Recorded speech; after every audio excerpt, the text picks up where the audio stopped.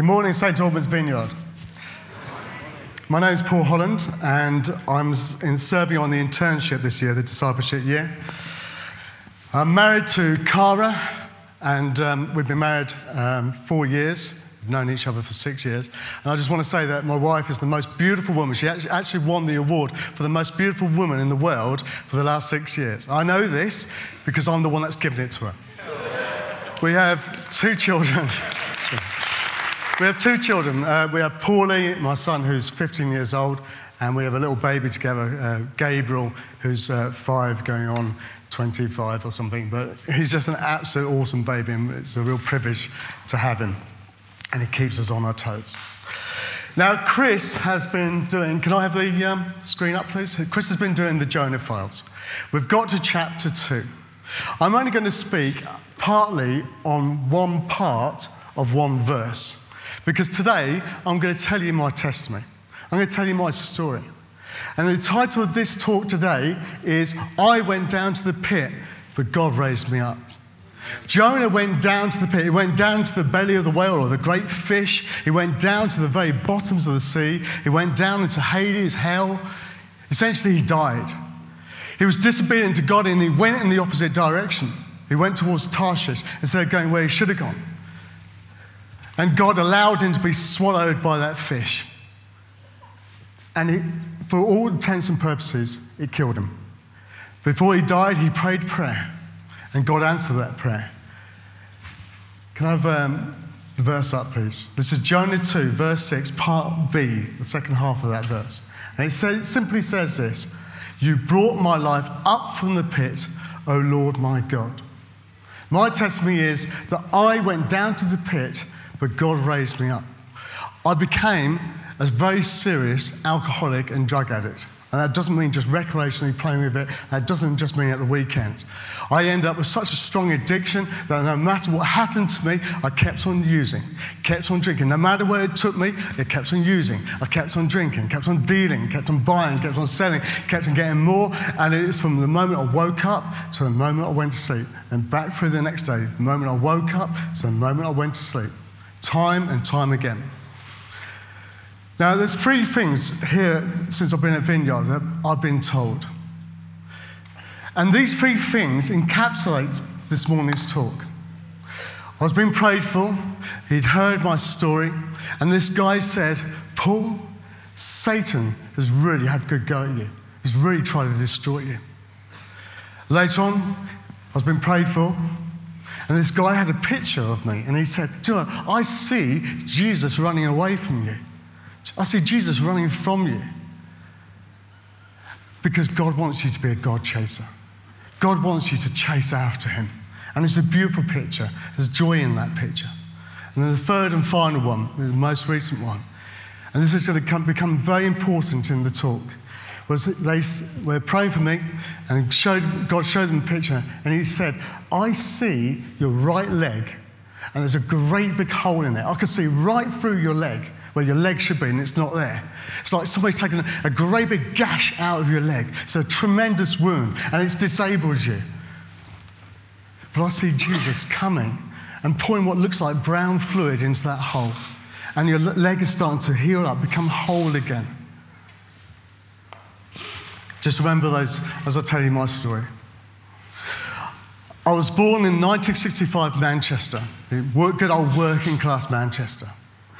My mother was an older teenager, but she was having an affair with a married man.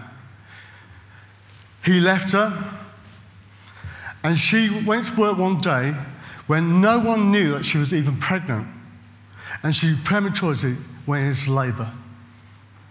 Her parents, my grandparents, when they met her at the hospital, said, that child is not coming home. And that is that. End of story. And I didn't.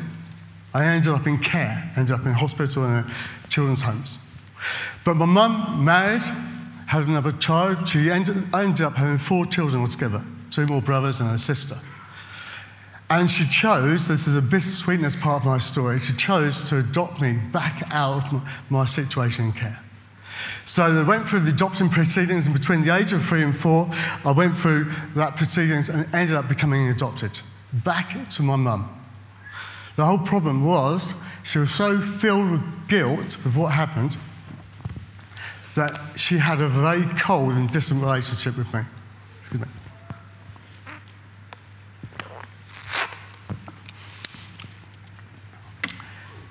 But my father, who adopted me, never liked me.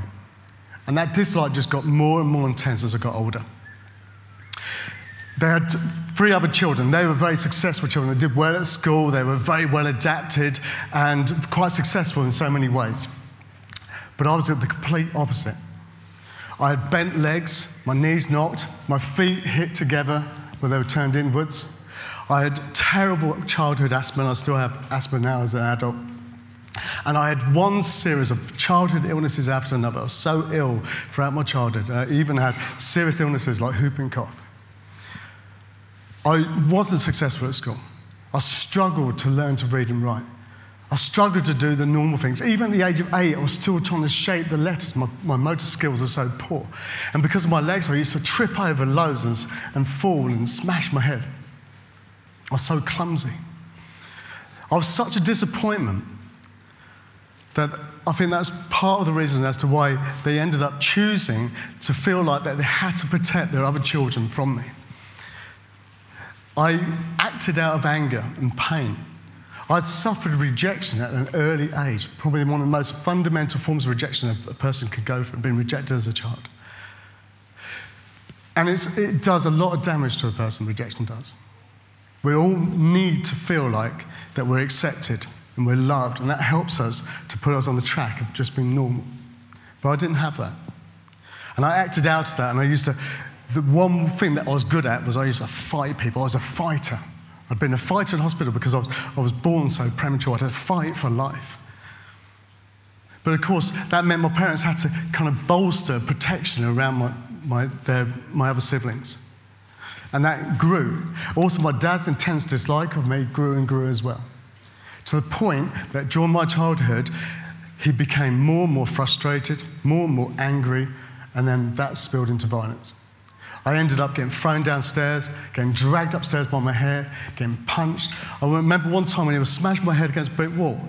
And I looked across, and there was my mum. I thought, she's going to step in, she's going to stop this. But she didn't. And as that happened, I just thought, I'm just going to learn to tune out this pain, because I know it's going to happen again and again and again. And it did. My parents had a massive drinks cabinet, a really big drinks cabinet, and one of the things that they did a lot was they had a lot of drink parties. And there was loads and loads of spirits. And I learned as a child that I could go there, I could take a drink, just a drop of any spirit, and that would just kill the pain that was inside. I was so absolutely miserable. This resulted in something. By the time I was 11, the 3rd year of my middle school, I wasn't even in the last year of middle school, I decided I had to get away. And I made a plan to run away to France. I made a very serious plan. I chose to use very indirect routes so I wouldn't get caught. And in my childish way, I thought, if I get aboard a boat, if I stow aboard a boat and then get across the channel and then get to another country, then I won't ever have to go back. I'll be safe. I was brought back by the police. And I was put into a meeting with the heads of school and the headmaster and my parents. And they said to my parents, they said, "What is the matter with Paul? What is going on?" And they said these words which absolutely destroyed the last bit of trust that was in me. They said, "Maybe it's because he's adopted and he doesn't know it." They'd chosen as a family to hide the adoption because I was my mother's son and pretend the adoption had never happened. It was too early for me to ever remember the children's home or anything about that. And something snapped in me inside when that happened. And I just got worse and worse in my behaviour, acted out far, far more, became more and more rebellious. And as a teenager, I graduated from alcohol to drugs. And I decided, you know what, the one thing that I'm good at, the one thing that I'm successful at, is I can get drunk. Better than anyone else. I can take drugs better than anyone else. I can be a party animal better than anyone else. And I hit into pubs and clubs and raves and the dance scene and all that kind of stuff. And there I found a group of people where I felt at home, I felt accepted. I felt I could belong.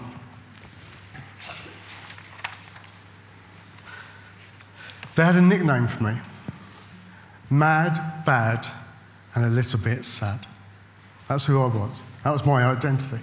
I'm going to give you 3 highlights of some things. I could tell you some other stories, but I'm going to give you 3 highlights of some things that happened to me by the time I was 25. I tried to see how long using Class A amphetamines I could stay awake for and not have to go without any sleep and just party. I aimed for 8 days, didn't quite make it, but by the end of it, I was completely insane. I was driven myself crazy. And I decided the only way out of it was I had to kill myself. And so I took 120 tablets, 120 paracetamol and codeine at the very least, and I'm not exaggerating the number, it could have been even more, but I took a lot. And it should have killed me. I went into a 3-day semi-coma, in and out of sleeping and sweating and being partly unconscious. Eventually somebody came to my flat, a nurse, a friend of mine, and saw just how ill I was and called an ambulance. I was taken to hospital and I ended up having a massive nervous breakdown. So much so I could barely walk, could barely stand, and my eyes shut down. I had tunnel vision. I was just so ill. But even after that, when I came out of the hospital, that didn't stop me. I just went and just used more and just got more and more into the Class A scene. There's a verse in 2 Peter chapter 2, verse 22 that says this: it's like a dog that goes back to its vomit, like a washed sow that goes back to its own filth and muck. That's what my addiction was like. In the using of Class A's, I eventually lost the home that I was living in, and I became homeless in my middle to later 20s. And I lived on the streets. And I used to beg. I used to be the one that would beg outside places like Sainsbury's and Tesco's as shoppers went past, trying to get some money. I was, for some people, the scum of the earth. And I met other people that were in a similar situation. I became friends with 2 really good guys, Paul and Gavin, Gav the Jav. And he was called Gav the Jav because he had been sticking the needle in his arm since he was a child. And we stuck together. We were going to sort this problem out together. And we ended up, through probation, getting a 1-bed flat in Shaftesbury, North Dorset. And that flat very quickly, overnight, just became a drug den.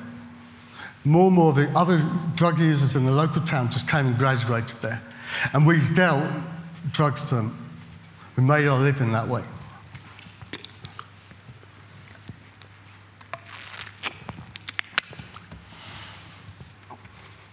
It was a serious place. There was a lot of very serious drugs going on. And we just lived out the party lifestyle. Just to give you one little indicator of what that's like, I used to have 2 guys just come and sleep on my living room floor, and they were travellers. And I nicknamed them the travellers who didn't travel, because they never went anywhere. They just stayed in our flat. Gavin, one time, was absolutely crying like a baby on my shoulders, just wetting my shoulder with his tears. And he was saying to me, "Paul, I can't stop. I can't stop. Please make it stop. Please make it go away. I don't want to do this anymore," because it was just day in, day out, day in, day out. Get drugs, buy drugs, sell drugs, use drugs, get drugs, buy drugs. It just goes on and on and on without end. And he was crying on my shoulder, just wetting my shoulder. And all I could say to him, because I was a drug addict just like him, all I could say was, "Gavin, I can't help you. There's nothing I can do to help you, mate. I'm sorry." And Gavin's going to become important in the story a little bit later. One time we had a very, very strong batch of heroin. So strong. We were all users, but it was so strong, a whole group of us went into overdose, or very close to overdose. I ended up putting 3 guys, including Paul, into the recovery position before I went blue myself, collapsed, but there was no one else around. If I'd gone more and more serious, no ambulance would have been called, and I would have just shut down, and I would have just died. But I woke up the next day, really ill, and the very first thing I did was I vomited so hard. It was almost like it was coming out of my ears, so it was so hard, where the body was trying to expel out the poison. We then had a dry season. We couldn't get any gear for love or money. I spent that day in bed, freezing, shaking, rattling, in pain. Come late at that night, around about midnight, I just had an intense feeling, not quite a voice, but maybe something like that, an intense feeling that said, you've got to get out of here, you've got to go, you've got to leave now and don't come back. And really that emphasis was at the end, don't come back. And so I walked out of that place, I walked down the road, I turned one corner and I knocked on a mate's door, Pat. And Pat is now, we're great friends. She's a beautiful Christian woman. And she's like a second mum to me. And my older son, Paulie, calls her Nanny Pat. And she did the most beautiful thing. She let me in. And she let me stay. She let me keep on her sofa for a while, and then she gave me a room in her flat. And I never went back to that place. And 3 days later, that drug den, which is also going to become important later on in the story, got closed down, and everyone got kicked out. If I stayed there, I would have ended up being homeless again, and the whole cycle would have just gone round. I got stronger. I used the 12-step program. I went to NA and AA. I eventually got work. I started working on the roads. And then I met this woman who's Paulie's mum, and we quickly got together, got married, and then had a baby, my son Paulie, who's now 15. So he was born in 97, in the summer. And my wife, at that time, was a daughter of an alcoholic.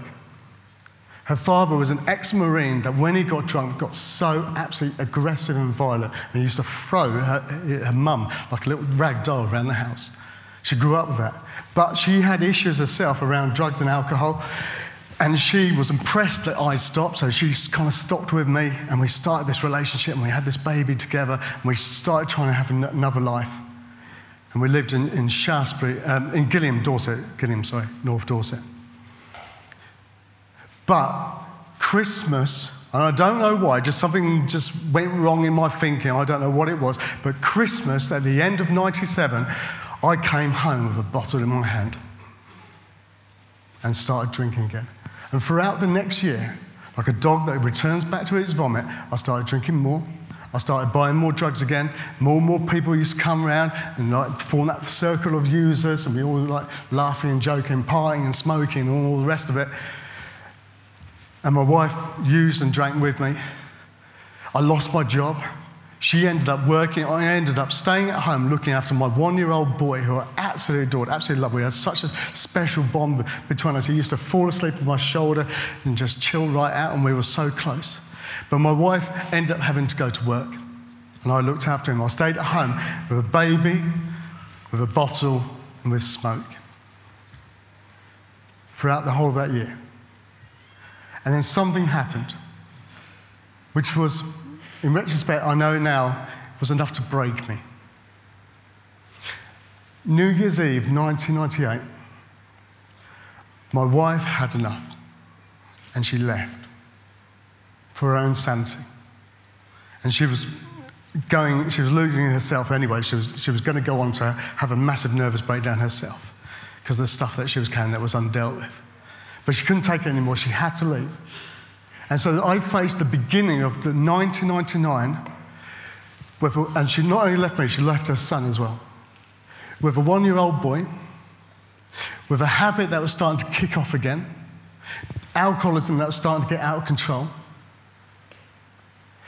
and a marriage that had now failed and was beyond recovery, and then did end up in divorce.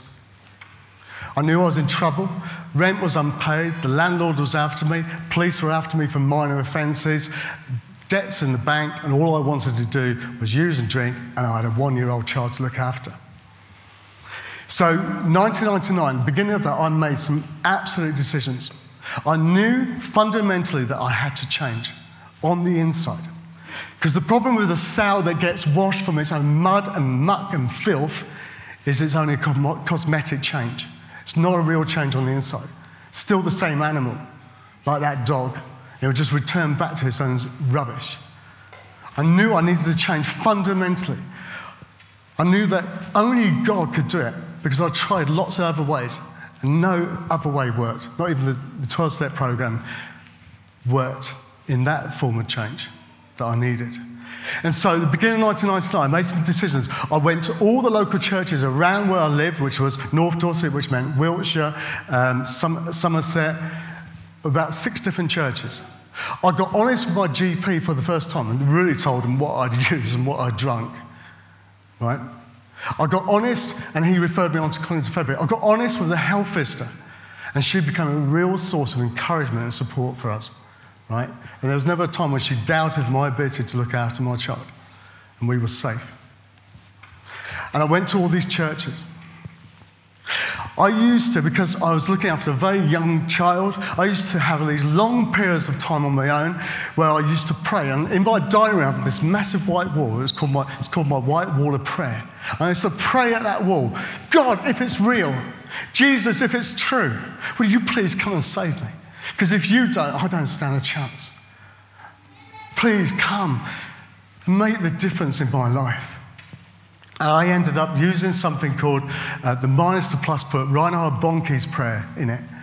And then there's a line that says that I come to you, Jesus, with all my sins, all my heartaches, and all my addictions. And I prayed that prayer. Now there's a verse in the Bible that says that God stores up in his glass our tears. And throughout 99 and most of 2000, do you know, nothing fundamentally changed for me. I just had to keep on going and keep on going and keep on going. I didn't even feel like God answered any of my prayers. And there's a little bit of truth in this. The most I could get was around about 3 months complete abstinence and clean time. Sometimes it would only be a couple of weeks. Often it would only be a few days. But my addiction was arrested to some point. And I went to all these churches. I became infamous in these churches. They knew me as the guy with the kid who had some issues that they knew they needed to help. And then, November 2000, something fundamental did happen. Something important did happen. And it's almost to this date. It was November the 5th. I went to a church service in the evening, and there was this French minister, this missionary guy, and he preached this sermon, and he called people forward for prayer, and they all lined up for prayer. I ended up being the last one, but getting on the end of that line. And he went down the line praying for people personally. And he comes up to me, and he looks me in the eye, and he says, I'm going to pray for you. You must tell me what's in your heart, and I'll pray for it. And I looked at my heart, and I realised there was absolutely nothing there. I was just so dead.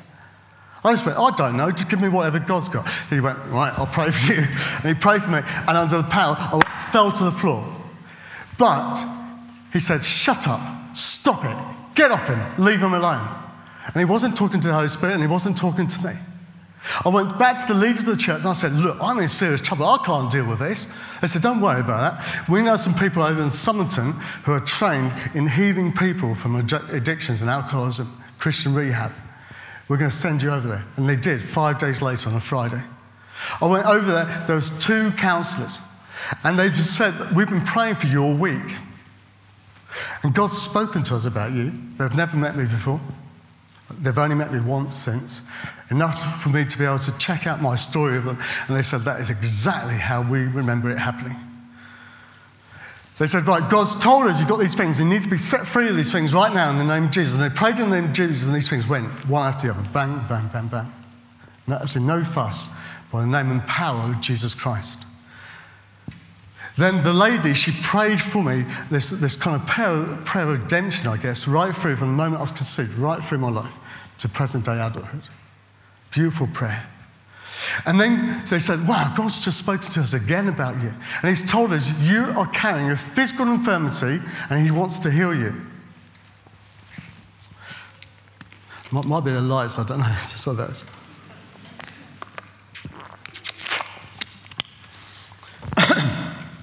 So, they sat me in this chair, they were kneeling down, and they showed me that my right leg, remember the right leg, was shorter than my left leg by quite a considerable distance.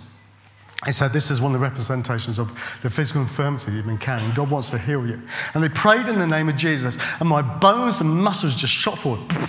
As that happened, they fell backwards and went, whoa, the Holy Spirit's all over this guy. And as they said that, the Holy Spirit punched me really deep in the stomach. Oh! And all the rubbish that was in me that got knocked out. And as I breathed out, I just felt wave after wave of God's love and mercy and grace and goodness and patience and kindness, just filling my heart again and again, washing out all the sin and rubbish that was there, all the shame and all the guilt that was there. But then something else happened. For the first time in my life, and it's happened since as well, I heard the audible voice of God. And God spoke to me and said this. He said, Paul, I love you. I've never not loved you. I've always loved you. And I was just like a little baby, just absolutely sobbing in bits. Well, you loved me then? You loved me then? You loved me when I did that? You loved me when I did that?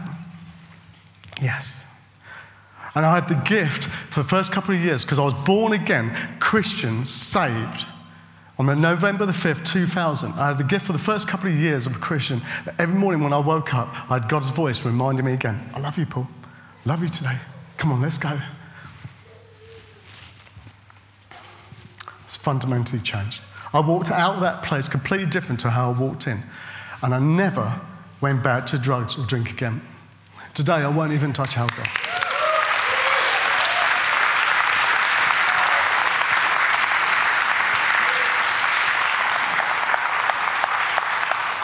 The very next day, some friends of mine, beautiful West Indian family, took me to Tottenham, London. They didn't know what happened before because that's from a different church. And they said, come on, you're coming with us. We're going to get you some serious prayer for you and get you sorted out. And I just treasured what God had done the day before. And I went with them. And I experienced in Tottenham my first African worship for the first time. Absolutely amazing. 3-4 hours of just constant prayer and worship and going. And then the speaker comes on. It was absolutely amazing. The speaker called up. He said, you guys from Dorset, come up here. I want to pray for you. And I was with this West Indian extended family, and they had their grandma with them. He prayed for us, and he prayed for the grandma, and a hit popped back into place. And she ended up dancing around this big church with God TV cameras. And he said this important thing. He said, you must go to the prayer room afterwards and get prayer. Not everyone did. The church was way too big for everyone to fit into the prayer room. I went around about midnight into this prayer room. There was about 20 pastors in pairs praying for people. 2 pastors come up to me. They look me in the eye. They say, tell us what's on your heart and we'll pray for it. I thought, right, this is it. Either there's nothing there and nothing's happened, it's not true. For the first time in my life, I knew who I was. I knew there was something there. My heart wasn't dead.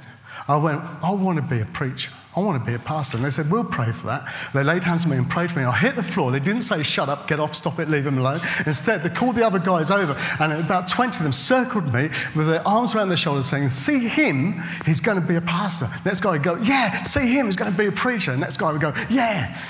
And they spoke calling and commission and mission and purpose over my life. I got up off that floor, and I said to them, what must I do next? They said, you must go to Bible college. Which eventually I did, and I went on to do a theology degree. 3 final things.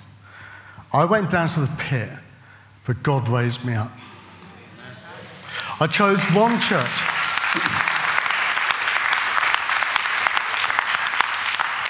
I chose one church, Shaftesbury Christian Centre, for the next duration, and I stuck to that church. And they had somebody, some of you might have heard of him, called John Andrews come and teach on the gifts and the power and healing of the Holy Spirit. He has a distinct healing ministry, right? By the end of the time that he was with the church, and he had all these different meetings in the church, the very last one, and this was literally only a couple of months before I was due to go to Bible college, he said, there's somebody here with dyslexia. You've got to come forward now because God wants to heal you. And out of a sea of church, nobody came forward. I was sat at the back, and there was this finger of God going, that is you. So I went forward. I didn't really want to, but I went forward, being obedient to God, and he prayed for me, and the whole of my brain just lit up. And there's intense heat down the back of my brain, down the brainstem. Absolutely amazing. And he actually got me to read the Bible for the first time in front of people. 1.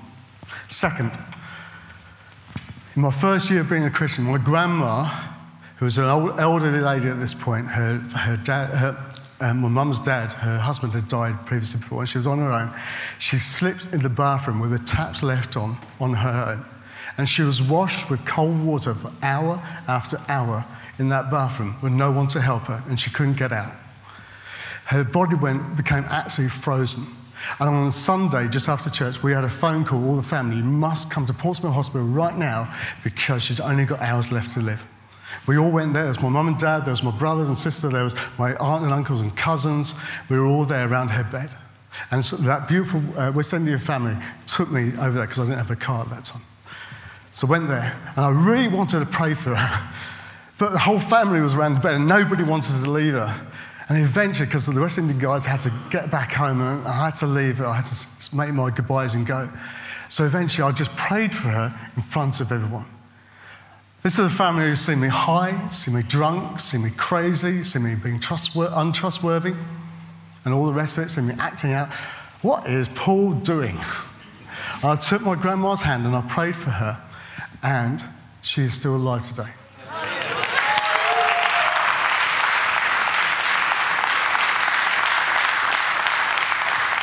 I was able to go to my grandma's care home where she lives a little bit later, and I was there to tell her about what Jesus had done for me. And she said, "I'm sorry." And she asked Jesus into her life. She became a Christian there and then. Finally, I told you about Gav the Jav. There's importance for this because last month in September, I felt the Holy Spirit wanted me to go back to certain places around North Dorset, certain places that I'd been in and used and things had happened, certain sins that I'd committed, and pray outside those places, pray outside those buildings.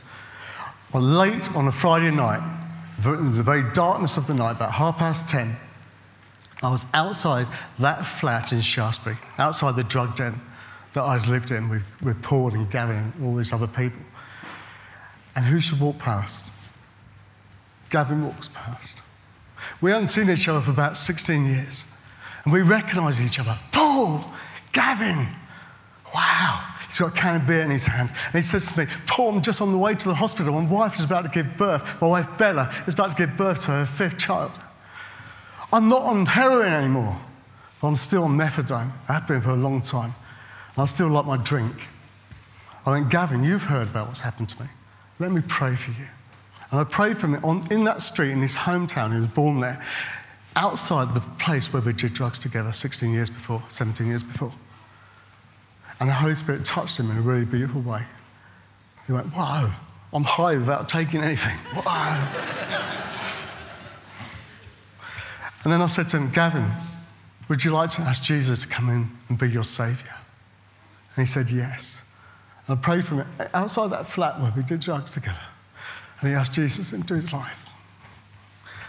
Became Christian on that spot.